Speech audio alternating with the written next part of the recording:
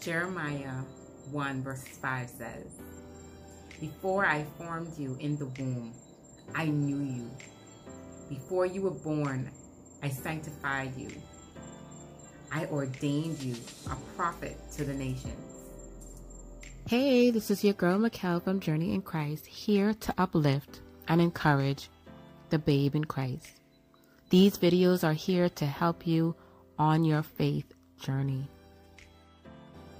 When you find your why, you won't hit snooze anymore. You find a way to make it happen. Eric Thomas. Over a few weeks, I have been having conversations with many family members because there was a specific question that was just running through my mind. And it was, how did you choose your spouse? It sounds pretty simple, doesn't it? You meet someone, you fall in love, you have children. You heard it before. Give it more thought though, and you will realize that this question is pretty deep. The person that you were when you married them, let's say 10 years ago, you fell in love with that person, but you may not be the same person 10 years later. You are no longer that person. How did you know that this was the right person for you even after you've changed? This was kind of rhetorical, but sometimes, for example, I want cookies and cream, I may want strawberry ice cream, and then other times I may want vanilla. God says He knows the plan that He has for each of us, even before we were formed. And specifically for Jeremiah, He said, "I ordained you a prophet." That is His why. To the nations. He had a who. With asking this question, I realized that many of them did not know themselves. And what's also surprising to me was that even as Christians, they were not praying or asking God for the direction on their who. And what made this even more baffling was they did not know their why. I pondered and prayed on this for weeks, even months. And this even saddened me because a marriage which is ordained by God to show His glory is being misused, misunderstood, and misrepresented. How can we, as representatives of the kingdom, change this? We first should define our why. Why are we doing this? Why are we living every day? And our who, because it leads us to our purpose in God's plan. In the case of Ruth, during her era, there were specific cultural or traditional steps that should have been made, like taking care of the elderly, being respectful, obeying the laws, and honoring certain people. Ruth's mother-in-law did not sound like she was wealthy or fortunate, but she was favored. Ruth married into a Christian family and honored the God that they served. She obeyed what she was taught, and she understood the cultural behavior. She acted this out even after her husband died, when she said, "Entreat me not to leave you or turn back from following after you. For wherever you go, I go. Wherever you lodge, I will lodge. Your people shall be my people, and your God shall be my God."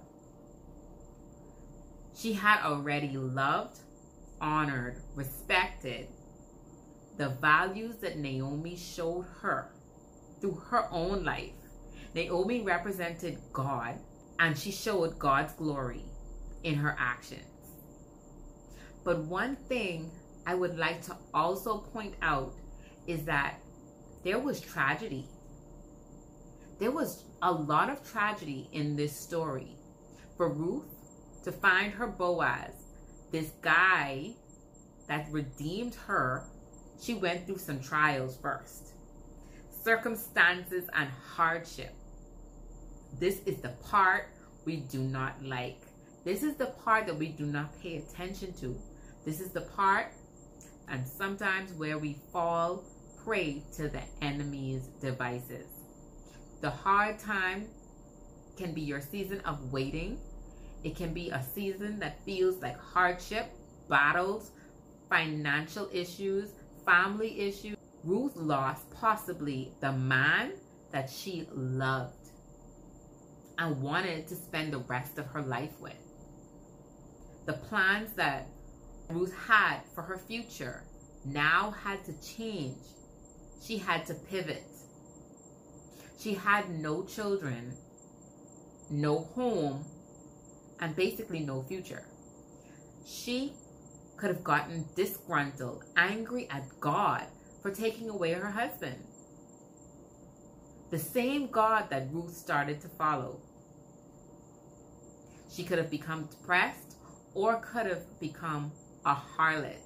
She had other options, that could have been easier in that moment. But she chose God. She chose obedience. She chose to honor and respect.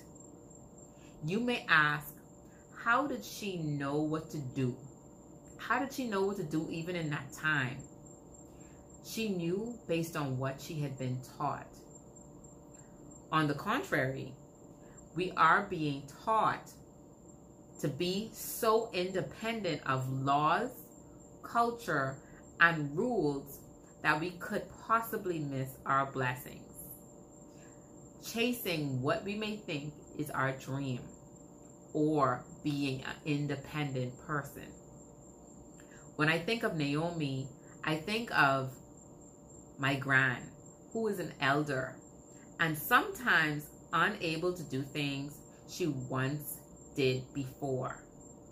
And it may have been easy. Imagine Naomi out in the field trying to glaze for corn, wheat, or barley in the scorching heat, and no one to share her life with. After a long day at work, no one to even talk to. God saw Ruth's sacrifice and knew once she walked in obedience, he had to bless her. Every one of us has a different purpose and plan. Letting two prophets know their call, God did two separate things. He spoke directly to Jeremiah, telling him he will use him. And with Ezekiel, God physically took Ezekiel from one location to another. Understanding that God's word, the Bible, is our example. It's a guide to help us live. This will help us on our journey in Christ. There is a story for every situation and experience that we encounter in our daily lives. There is a scripture about children, marriage, respect, honor, love, friendships, hardships, culture, parental guidance, and so much more. Sometimes I do believe in obeying or acting the word out in our lives. It can feel difficult. But possibly we may believe it is undoable. And as a result of that notion or that thought, we don't follow through with it. God told Jeremiah, I ordained you a prophet. But did you know if Jeremiah was not a child of God, he would have still, it was likely that he would still be able to hear things. He would be able to see things. He would be able to tell the future. Hence, there are false prophets, seers, clairvoyants, and psychics. We must understand that God has an appointment for each of us. We were formed in the womb. But because of our free will, we can possibly decide not to walk with Christ and use his gifts for ourselves and for the kingdom of darkness. In Deuteronomy 30, verse 15 to 20, God says there are options set before you: life or death, blessing and a curse. And he says to choose life. So you and yours, you and your family members, you and your loved ones will not be cut off spiritually from him and will receive the blessings that is given to those in the kingdom. I paraphrased. Every time I used to read that passage, I really didn't understand it until the Holy Spirit revealed to me that death meant spiritual death, disconnection from God. Technically, what is being said is that when we pray to God, when we don't become a part of his kingdom, we're not in a relationship with him for him to hear us. We are dead to him. He cannot hear what we're saying. I really do understand how God would feel trying over and over again with someone, but you don't want to be in the relationship, but you still want the benefits of the relationship. That is kind of wicked, don't you think? Your choice was death, but you still want the blessings from life. The blessings that God gives when you choose life. God not only ordained Jeremiah as prophet, but he also wanted him to speak to nations. In understanding your why, pay attention to what is being said. God said to nations. Know the thoughts that I think toward you, says the Lord. Thoughts of peace and not of evil, to give you a future and a hope. Hey y'all, thank you so much for watching. Please like, subscribe, and share. Connect with us on social media. We are on Instagram, Facebook, TikTok, and please do remember, we are on podcasts. You can find us on Apple or Google as one of the major podcast outlets. But I will see you in the next video. Peace out.